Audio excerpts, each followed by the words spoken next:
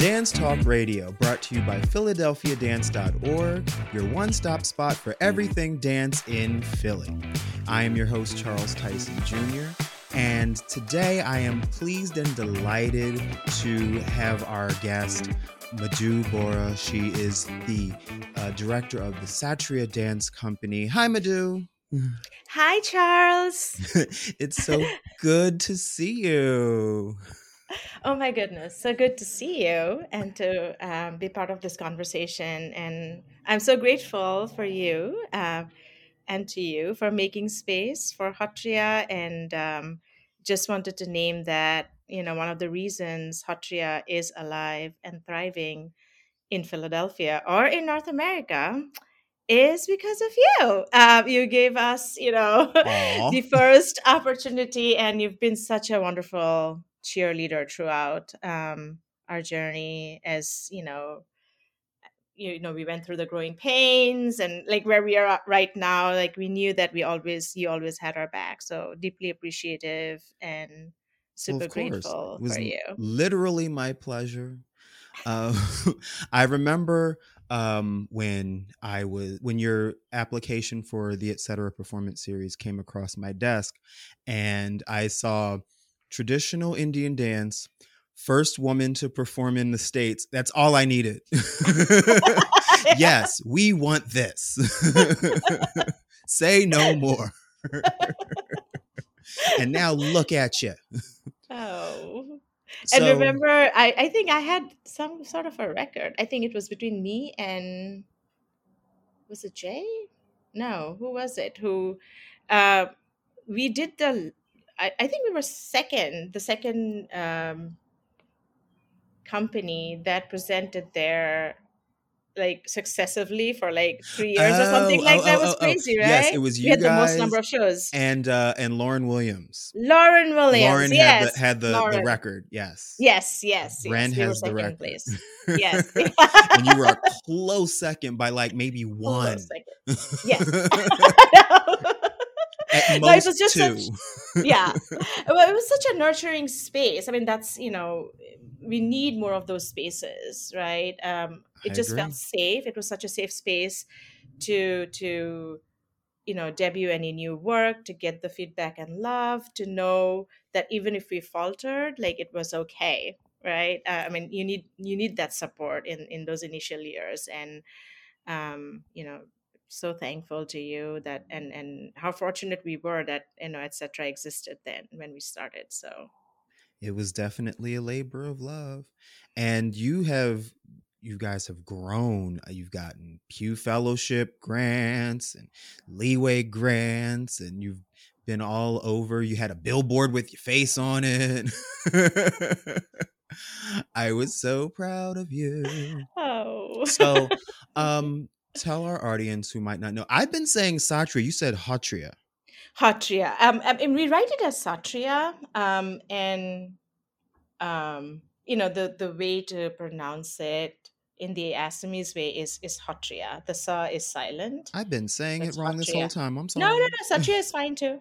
I mean, you can say Satria, but yeah, Okay. yeah. Uh-huh. Well, tell us what is Hatria? Wow, where do I start?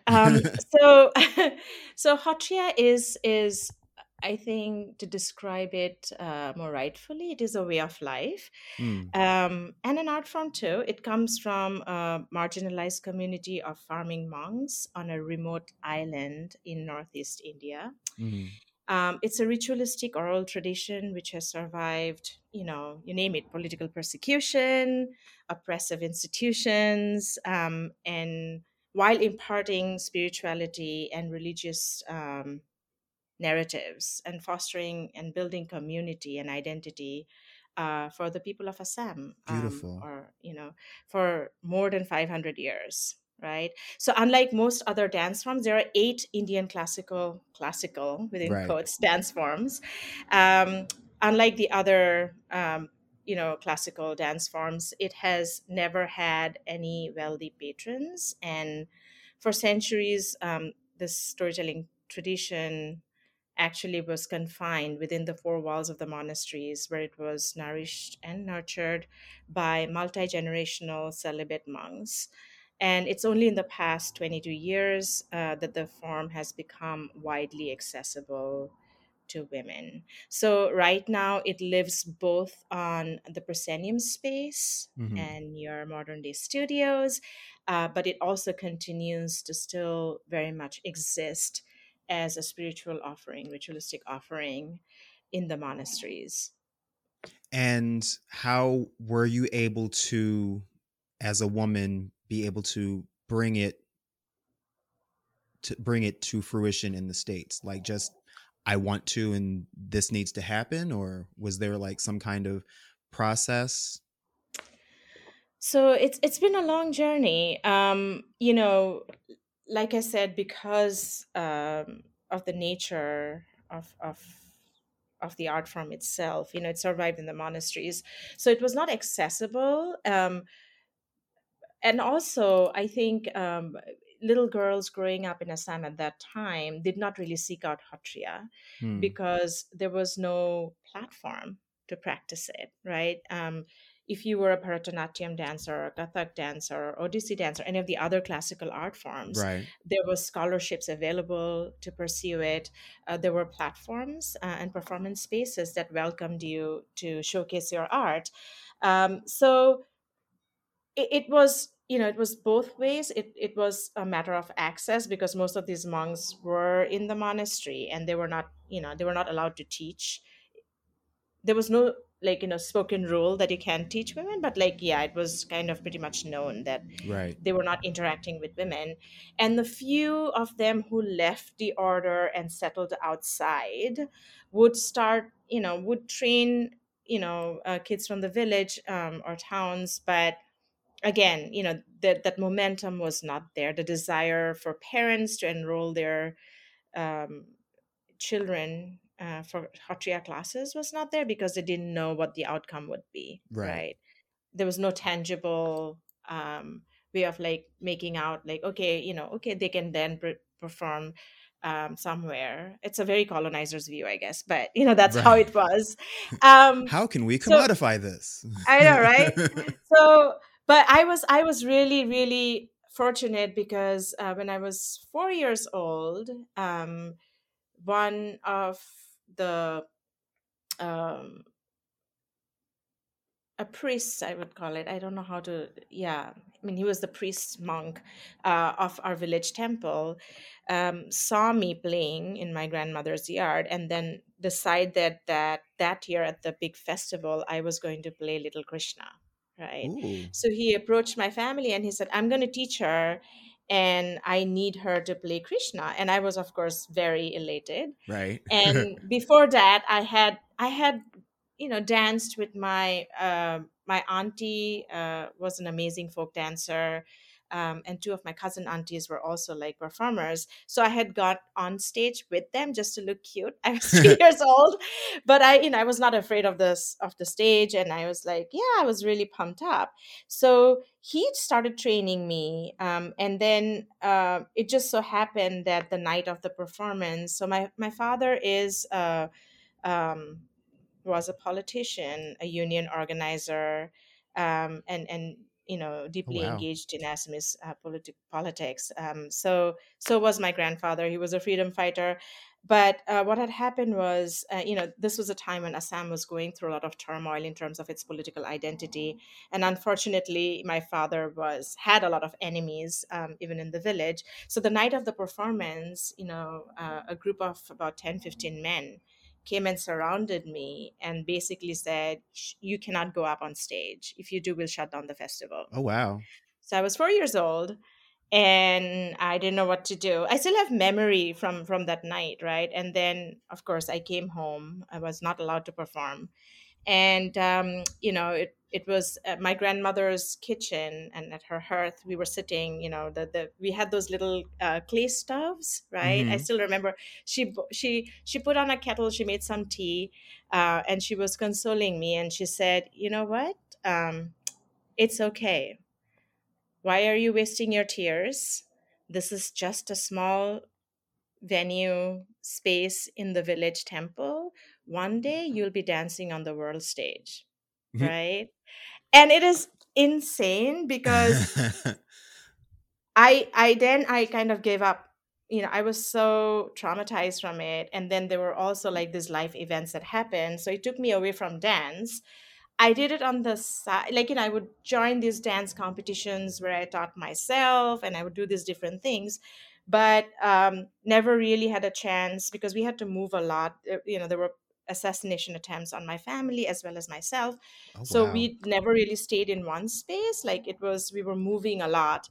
And so Hatria actually went away from me until came to I had to leave after this really horrible assassination attempt.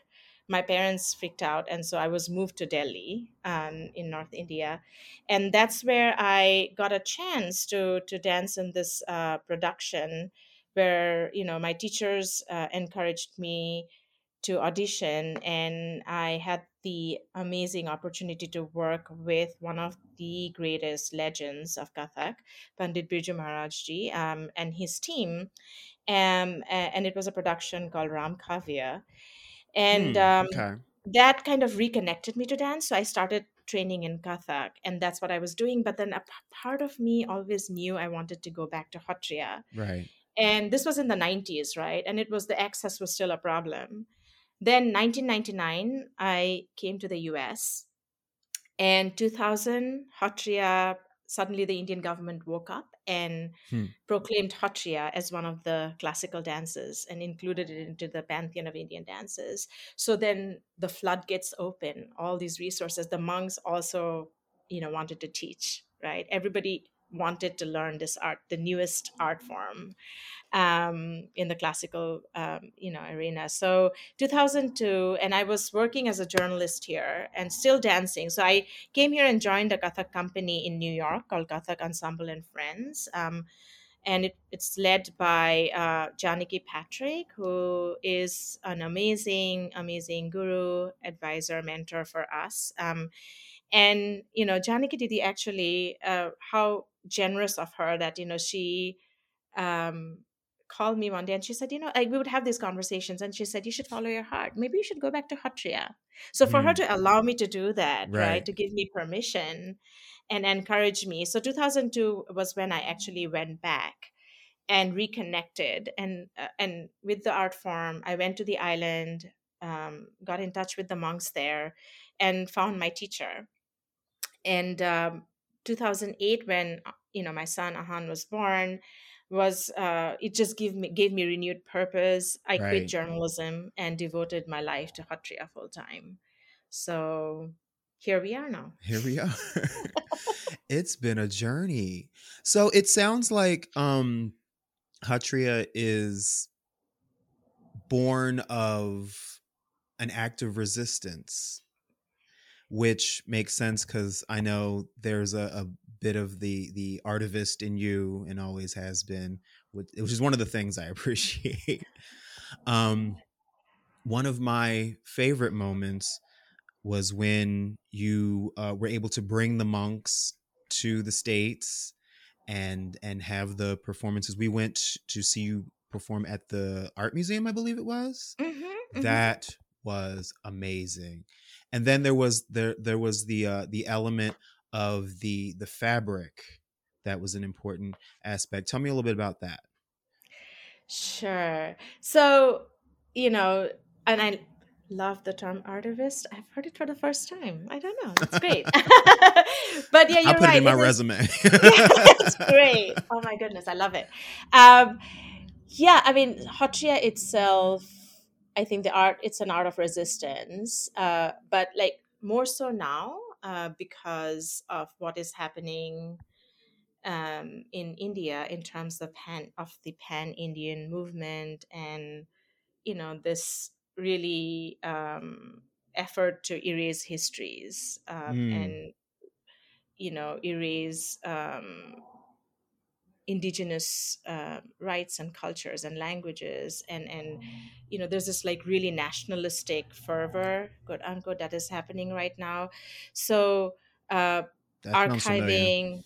Yeah, I know, right? So archiving documentation itself is an act of resistance, and that's what I've been trying to do. Work. uh, but with the monks, what happened was in 2000, so 2002, I reconnected, with the art form and found my teacher. 2008, 2009, I was there on leeway grants. And by the way, like, I just want to, say that without Leeway Foundation, Pennsylvania Council on the Arts, Mm-hmm. you know, recent, Bertol also supported me. And am I forgetting anyone? Well, Pew, of course. I mean, Right. it wouldn't have been possible to do what I do. And so the multiple leeway grants actually allowed me to go to the monastery and spend time documenting and studying, for extensive period of time. And so while during one of those visits, I think it was 2009 or 2010, I was talking to my teacher, and they were prepping to go for a show in France, I believe, where, or was it in England? No, it was in France, where they, they identified a piece of a missing sacred textile that belonged to um, to the monastery. Mm-hmm. Not this particular monastery, but like, to this spiritual philosophy, Right. because the creator of the dance form was a social activist, social religious reformer, and he was just this amazingly gifted person who created the dance, created the music, created this philosophy, brought the community together, and also, was an amazing puppeteer, mask maker, visual artist, Come on, and multimedia. right, and organized, this, he was commissioned by the king to actually weave some of these mythological stories from Krishna's life into pieces of cloth. And I think he took about 100 weavers and directed them on how to do this. So Hmm. most of these, and they did a particular weaving technique called lampas, and like this particular style actually disappeared once that generation of weavers transitioned, right? Mm-hmm. So, and the cloth also, the textile disappeared from India, Right.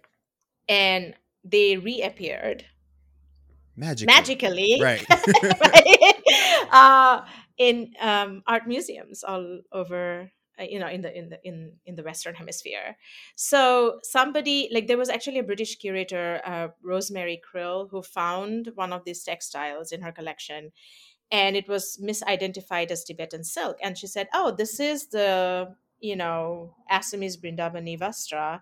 And based on where, like, the auction had happened, I mean, she also said, like, "Oh, part of this tradition, or similar textiles also exist."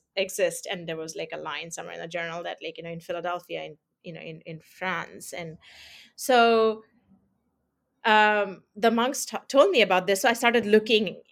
This was like the journalist in me. I was like, I have to Right. find this thing, right? And at that time there was this, it's just that this dream birthed, where I was like, I had this vision. I was going to bring 10 monks and have this splendid show in New York Mm-hmm. and Philadelphia, right? Mm-hmm.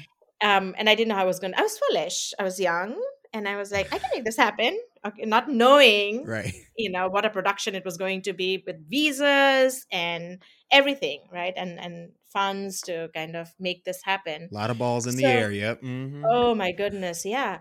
So we got talking, and then when they told me about this textile in France, so I started reading up more about it, and then then I saw mention that it was like maybe there was a piece in Philadelphia Museum of Art. So it took a couple of years to actually locate the piece. Mm-hmm. It was in their storage, and right. Wow.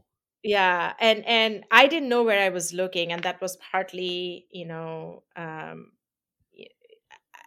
I think it was the universe was not ready for it to happen. and I kept going back to the museum trying to find this piece. And finally, I think it was a Pew grant that allowed the South Asian collection to digitize. Mm. And so one night while I was watching Law and Order, I was going through the digital archive, and then was like, oh my God, this looks like the Brindavani textile. So I emailed them and I said, hey, I want to look at this, because before that I was just going and saying, do you have anything like this? And they're like, no, we don't know what you're talking about, right? So now I had, a number, and I just was like, this is in the catalog, and I was like, this is what I'm looking for. Can I, please take a look at this? And I'm so and so. I said I'm a hot chair dancer. So they were like, okay. And but the museum was under renovation, so they called me after 3 months. It was the longest wait of my life, right? I I bet. go in, and they took out the box, and as they were bringing out the textile, I started crying, because I was like, oh my God, I noticed the letters that were there, Right. from our script. And I Right. was like, we found it, The universe we said, found it. and now. Now, exactly, right? So then I had this, and then I didn't know what to do. I was like, oh, how do I make this happen now? Because I knew we were onto something really good. So I reached out to, well, I had, friends at the Kunyang Lin Dance Hmm. company, and Ken Kunyang's husband and partner, I love actually, Ken. and oh my God, Ken's the best. So I was actually doing Inhale there, right? Inhale series. Yes. I was performing there, and I think backstage Ken came and talked to me. And I said, Ken, I found this, and I think I want to do a production. And he was like, you need to reach out to Pio. So and I was like, oh, I can do that, so then, talk to Pew, and I said, this is the project. And of course I had no experience, because I was like the small time artist then. And I reached out to the Philadelphia Folklore Project, who were also very encouraging, and have supported my work over the years. And the best thing that happened out of it was actually connecting with Amy Smith and Headlong Hmm. Dance Theater. So Headlong came in as a partner, and Daniel Curica. I don't know if you know Oh, Daniel. Oh my yeah. God. Oh my God. Like, Probably we going were to have such a her on the show team. too at some point. Oh, her show recently was so amazing. I bet. She did her she debuted her solo burlesque work. Just like such a rock She is star. taking it in such an amazing direction. Oh my goodness. Oh my goodness. So Daniel became my partner in crime, like literally. Daniel was like my shadow. Daniel made everything happen. I think it was Daniel and Prerna, my dance partner, because Prerna handled the logistics in India. We had to do everything from like the visas to like Hmm. getting social security done for the monks so that they could pay their taxes on the Yeah. little income they made here. So all of that, right? I mean, yes, the show, we had to curate the show. We had to figure out how to bring out the textile without, like, it was such a fragile piece of cloth so that it didn't disintegrate. Right. And then the space, and hiring everyone. But it was one of the most diverse crews. We had Daniel managing everything. We had Lee Mumford, Oh, you had as our an lighting all-star designer. team. Oh my Work. goodness. Yeah. Work. So so then it became the monks came, and it was truly a pilgrimage for them to reclaim a piece of their heritage, right? Mm, For the diaspora, people traveled from, the farthest someone traveled was from France, and then also from, people traveled from Indiana, from Michigan, Milwaukee, to wow. come and see the show. And we were sold out within the first 2 days when the tickets went live. It was Right. it was insane. Well, literally, Yeah. where else were you going to see that? Yeah. So get on a plane.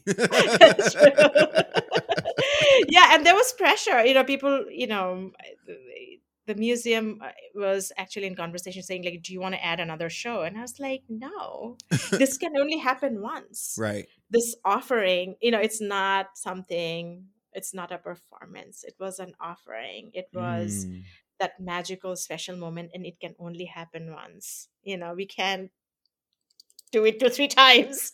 So right. yeah, but like, the monks were here for a month and a half, and we ended up like performing at the Library of Congress. We went to at the World Music Institute festival There you in New go. York City, Symphony Space, Mm, but that show that happened at the PMA, well, we were also at Drexel University. We had an amazing partnership at Drexel University, and the monks did a residency there. mm. Um, and, so and Delaware at the Queen. Um, so, but the show that happened at the PMA, you know, that we did not duplicate that anywhere else. It was we basically um, choreographed two different performances, one for the PMA and one for the rest of the venues. Because neither one could be duplicated anyway, right? Yeah, Yeah. yeah, yeah. That's amazing. It's amazing. I'm loving your journey. I'm loving it. I'm Oh, loving it. thank I'm loving it. you. I'm And you're just part proud of of you. it. You're part of I it. guess. I don't take compliments very well. No. But no, I'm so proud of you and what you're able to accomplish. And I feel like a lot of the resources available for artists, like in terms of like folklore and history, align so perfectly with what you do. It was just the universe just worked out perfectly. Everything just came together in the way it was supposed to. I love it. I love it. I love it. Yeah, and like that also I think is such a blessing that I was in Philadelphia when all of that happened. You know, I mean, in the initial stages, right? It was you, and it was also Deborah Kodish from the Philadelphia Folklore Project, who Hmm. actually told me about the first. I mean, she was the reason I got the first Leeway grant, because I was looking and trying to find out, like, how do I find more spaces to present Hatria and make people aware of the art form. And I just cold called the Philadelphia Folklore Project, and Deborah answered the phone, and I was just introducing myself and told her who I was. And this was around like 11:30 in the morning, right? And she goes, "Oh, wait, hold on. Have you heard of Leeway Foundation?" And she was like, "There's a grant application that's due tomorrow, but I think you can do it. So I'm going to hang up now. You work on this grant and see what happens, right?" And literally, like, I had less than 24 hours. And I was like, and Hey, I wrote it, and that was my first grant, you know? fabulous. So yeah, like, I mean, like you said, I mean, what is really amazing about Hatria is the intersectionality with all these different so it's a music tradition, it is a folklore tradition, it is, I say it rolling my eyes, classical tradition, Right, right, right, right. uh, but it's also a form of resistance, and it lends itself in so many beautiful ways, and because of this versatility is why I think it managed to thrive and grow, for 500 years. Right. It's fabulous. So, um, here's a question that I'm going to ask everyone because it affects everyone, but everyone differently. So, how did your art and your work, how was it affected by the pandemic? Because, you know, what can you do? you know? Thank you for asking that question. It was, so I mean, Charles, we were on a roll. We were so busy performing. We just in 2019, 18, I can't remember. We performed in London, we went to Mexico, and we were looking forward to going back and doing more work in Mexico. Nice. And we were also in conversations about performing in France and doing something there. And then the pandemic hit, and Sri Lanka too. And the pandemic hit, Mm. and even domestically, like, all the shows got canceled. And the first couple of months, it was very disorienting. Mm. um, and then I think, again, naming my privilege, like, I work part-time as an adjunct professor at Lincoln University, and Mm-hmm. so I do want to name that, like, at least, unlike other artists who didn't have an income stream other than the arts, I was able to support myself, right? And um, somehow I was also able to support my teacher, but also, during the pandemic is when I won the Transformation Award from Leeway, which Right. was amazing. So I did not have financial constraints, right? I do want to name that. So that also allowed for me to really pause, right, Mm. and say, like, okay, what was I doing before? I mean, there, I think, Hatria Dance Company prior to the pandemic, and there's going to be a stark difference, and the Hatria Dance Company now, because um, I feel like the last couple of years really allowed, at least for me, to, like, I don't want to speak for Prerna, to reflect and find my purpose, to be more intentional in my work, to dive deeper. So even though the pandemic shut down so many doors, it also opened so Yes. many Yes. beautiful gates, right? I was really worried about my teacher, and also, for my own mental health and sanity. I Oh started yeah. talking to him regularly, right? And then I said, oh, can we, I was like, I do want to compensate you for your time, which I knew they were struggling to, so I wanted to Right. help, but I didn't want to be disrespectful. And I said, how about we, like, once a week, we touch base, and maybe I can read the scriptures, because even though I'm Assamese, much of the vocabulary and the text of Hatria is drawn from Brajapali, which is like a language that is extinct right now. I mean, it's in the written form and it's Wow. used for rituals, but then nobody speaks it, right? And forever, like, ever since I started practicing Hatria, I would always have to go to these master artists to translate the text for me. Mm. And I was almost scared, like, if I would have just sat and tried to read it and learned it, I could have probably, but A, I didn't have the time, B, I was not confident. Right. So I talked to and whenever I was in India, I was so busy, learning new choreography, documenting, and just soaking up all the information, making music. I didn't have time to, like, sit down and do this other And work, learn a right? language. And learn a language. So I just thought, like, oh, I could rely on the monks and the other teachers to interpret it for me. So I just said, maybe once a week we can sit and read the text. You can listen to it and you can tell me what I'm reading, because I wouldn't understand. It started, Charles, like, literally once a week, to, like, he said, okay, how about 3 times a week, right? Hey. And then it became twice a day, right? And along the way, I started learning the songs. So I started, I mean, revisiting and relearning some of the songs, which, like, I never really had a moment. We started toward the, just before the pandemic, Prerna and I did start playing a little bit with the music of Hatria, like with live music. So Mm. I would sing and would do the percussion a little bit, but not, like, really. I mean, we were putting it out there to see how it would fit and if people would appreciate it. But during the pandemic, I was really able to deepen my practice in the music and the rhythm and the philosophy, right? It really truly became a way of life. So yeah, so I ended up buying a little tablet for my teacher, and Nice. a good internet connection, and we meet every day. We meet every day That is in the morning. beautiful. That's how I start my day, and I sing to him and I read the scriptures. Oh, And I have access to the language now, which is like, I mean, I think it's such a blessing. that So is so beautiful. yeah.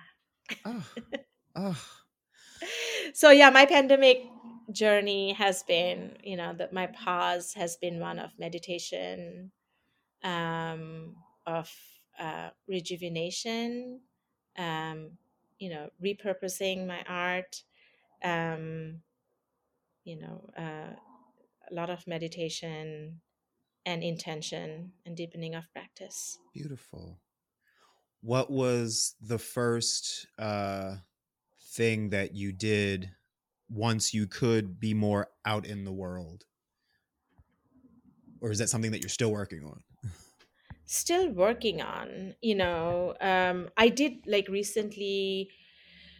I was commissioned to do this work for SSMF. It's called. It's a festival, a media festival, um, through Penn. It's Okay. run by students, and it's SSMF and Camera, I believe, those two entities that do this festival, and they commissioned me to do a work on pause, around pause, right? And it was great. It was a 45-minute offering, and I really tried to bring in everything that happened during the pandemic. Mm, I felt like most of my grounding, I spent a lot of time in the woods during the pandemic. Um, okay. in the in Fairmount and Wissahickon, and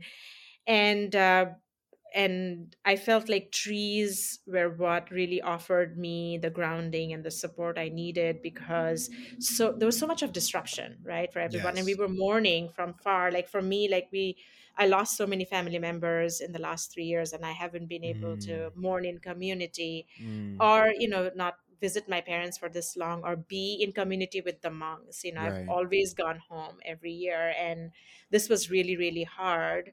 So I really wanted to situate the work um, under a tree, right, to kind of symbolize that. And we found this really amazing 120-year-old Katsura tree ancestor at the Wow. Morris Arboretum, right? And the whole performance was around the tree, and it was a streamed performance. So it was basically, there was no editing. We had to go from start to finish. It was shot by 4 cameras and edited live as I was doing Wow. it. And I collaborated with Egyptian American poet and dancer, um, Dunya Selam Herhur, and so basically it was there were altars that were placed under the tree, um, to symbolize the different stages of the pandemic. It Mm, was rest and rejuvenation, and also joy at noticing things that we did not notice, or we didn't have time to notice during that, the yes, pandemic, that's real. right? Mm-hmm. Nurturing, and then also, like, an altar for mourning and remembrance, right?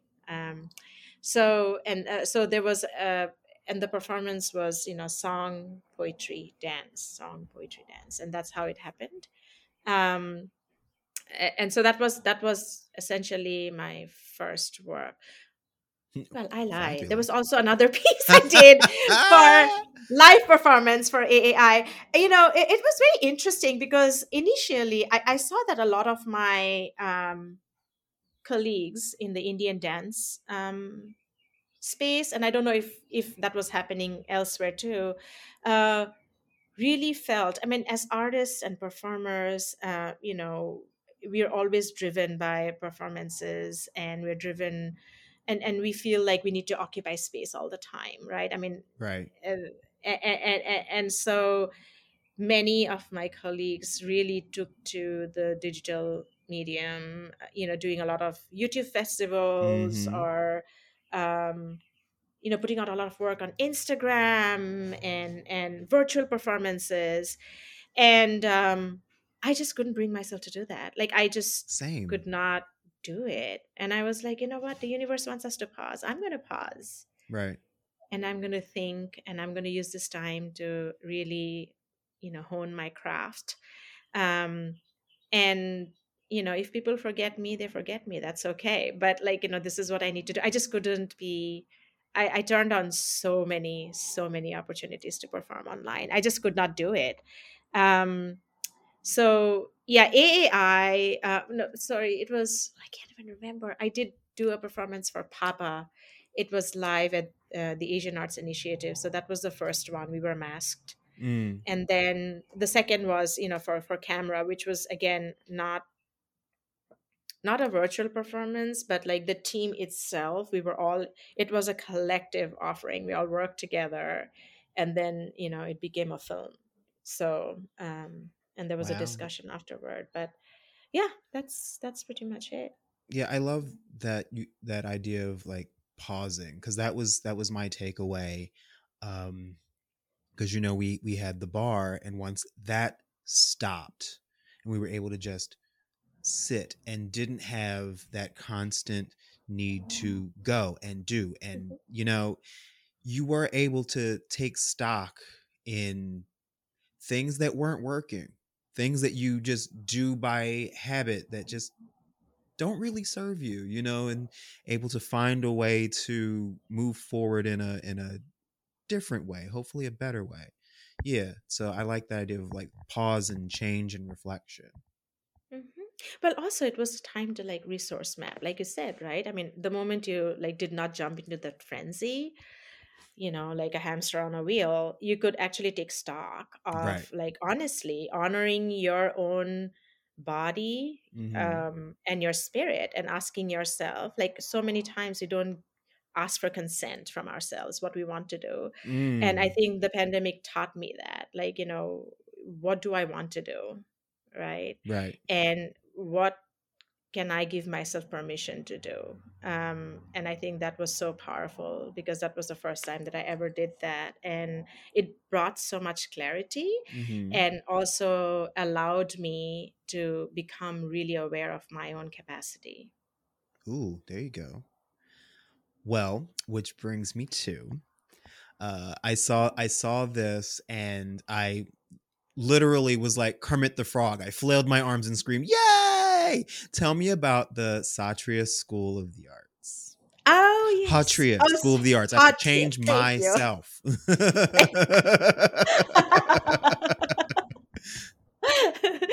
So, I mean, there have been so much. People have been asking me, when will you start teaching? And I teach. I don't know why people think that I don't teach. I've been involved, through the Penn Museum, which again has been an amazing ally, their international classroom. And through Penn Museum, I've been going into communities, into schools, public schools, and also senior living centers, right? And bringing hatria and movement and music, and mindfulness practice. And I never had, well, prior to the pandemic, I really did not have capacity to, start a school, right, where I could like do things regularly. Right. And because we were so busy traveling, and performing. And my teacher has been, saying, like, what next? And he said, you're ready. You were ready 10 years ago. Right. And why, you need to really intentionally start this goal. So it's going to be a collaborative effort. And it is not just a dance school. It's not for dancers. I mean, everybody is welcome. It's not just for dancers, is what I'm saying. Okay. Um, it's for anybody who wants to practice it as a way of life. Mm. There's going to be something for everybody. If somebody wants to learn the traditional music, that we're going to be offering that. If somebody wants to just do it as a movement for healing, there's opportunity for that. If somebody wants to take it up seriously, there's opportunity for that, right? Mm. We will be bringing in master teachers also, to teach the different components associated with the Hatra, the monastic tradition, which is, mask making, percussion, uh, the music and songs, the dance, the stories, right? Everything. Um, of course, the emphasis is like, we're still trying to figure out how we're going to divide those classes and how we're going to cater depending on interest. Right. But we did, kind of put out the word in the community saying we are coming and we will be there. And it is going to be under the able guidance of my, one of my dear teachers, my beloved teacher, Gobindo Kolita Bayan. And Gobindo Da is a celibate monk. He lives in the monastery. um, a very revered person. Also really amazing, because back in the day when, they were not allowed to teach outside the monastery and not allowed to teach women in particular, Right. he was almost excommunicated because he did that. Oh wow. He brought the arts out. So Another act of resistance. yes, yes. So, I'm just so fortunate that he said he would be part of this, and, that he would guide us through the process. And we really looking at, in terms of, I do not like using this word because it's so overused in Mm. academia, but really looking at honestly decolonizing our practice. Mm. Because there's so many, like, schools, Right, right? right, right. Where you get certificates after, like, you take an exam, and I think it's going to be more about the process and finding yourself in this journey, um and you know uh, really truly connecting with the tradition, and investigating what it's like to be a tradition bearer, Mm. right? More than like, oh, I have a 2-year certificate course in Hatria. Right, So we're not going to go that route. right. I love it. And so this is open to Anyone, no age limits or anything. no age limits to Fabulous. anyone. And To anyone. if someone were interested in becoming a part of this, where would they go? What would they? So send us an email at, well, of course, you can find us on Instagram and on Facebook under Hotria Dance Company. Instagram handle is, I think, hotria.dance.company. Or email us at hotria, which is SATTRIYA, dance, DANCE, at gmail.com. And then, we will engage in conversations and see what is possible. Okay, I think we'll put the information in the description of the episode so that people can refer Perfect. to it. Thank you. Fabulous. And my whole thing was like, Charles, really, I mean, there's so many virtual schools right now, and I'm really still wary about it. So I'm still meditating on, I mean, really, I want it to be accessible to all. And that's what I'm struggling. That's my own internal struggle, Mm. right? Because I truly believe that, dance, it's so hard. And I don't know how you think about this, but like, I feel like you cannot teach dance virtually. It's It is hard, hard. right? I taught a couple of master classes over the pandemic, and that was okay because it was just giving class. I do, then you do, but I couldn't imagine having an actual class for a year or for a semester where you had to give feedback. How I spoke to students and teachers alike, and everyone was just like, "Oh my god, it's so hard." It is really hard. I mean, and so in terms of accessibility, because I really want to honor that. So I did say that, we will offer virtual classes, but my intention is like, even if people sign up virtually, if you have already experienced the practice, I think, and if you are really, um, if you really really aspire to be a dancer, and we would include, in our future hot Yoga Dance Company production, some of these learners would be part of that journey, right, Right. and become part of the company. But to be truly able to you know do that, and to get the expertise, I think it's so important to be in person. So I would be saying that, at least once a month, for people to have to practice with the teacher physically. And Prerna is in India, so people in India can kind of reach out to her. We are also willing to travel and like go to people, if they can make if we can make that happen, if there's enough, Fabulous. um, if there is like, suppose there are like 10 students in Chicago, we're willing to fly there and like once a month teach there and come back. Like, I think it's so important to have, because yeah, how do you teach a tradition online? I have no idea. So my heart is still on like Mm, physical classes. So right. Philadelphians, please, Right. if you're listening, that's how I want to do it. But then I also recognize and accept that it's a digital world, and Right. we have to open up and make it accessible to all. I mean, I imagine it's got to be a little helpful because, like, it's difficult when you have your set methodology and then you try to like cram it into a virtual space. But if you know going in that you're crafting this to be virtual, you can at least weave different methodologies into the way that you do it, I Hmm. guess. Yeah, and I have taken a few like virtual. But just because I was thinking about this a lot, I've taken a few virtual intensives, and they've been okay. I mean, they've been engaging, but again, like you said, I cannot think of it as like, how do you do this long term? Maybe it'll work out. I don't know. We'll see. Well, I think it'll work out because it has to. Thank Much you. like everything else, Yeah, it right. has to, so it's gonna. Yeah. Well, thank you so much for joining us. This has been wonderful. Thank you, Charles. This was really a pleasure. It's always such a joy and a blessing to be in the same space with you. You too.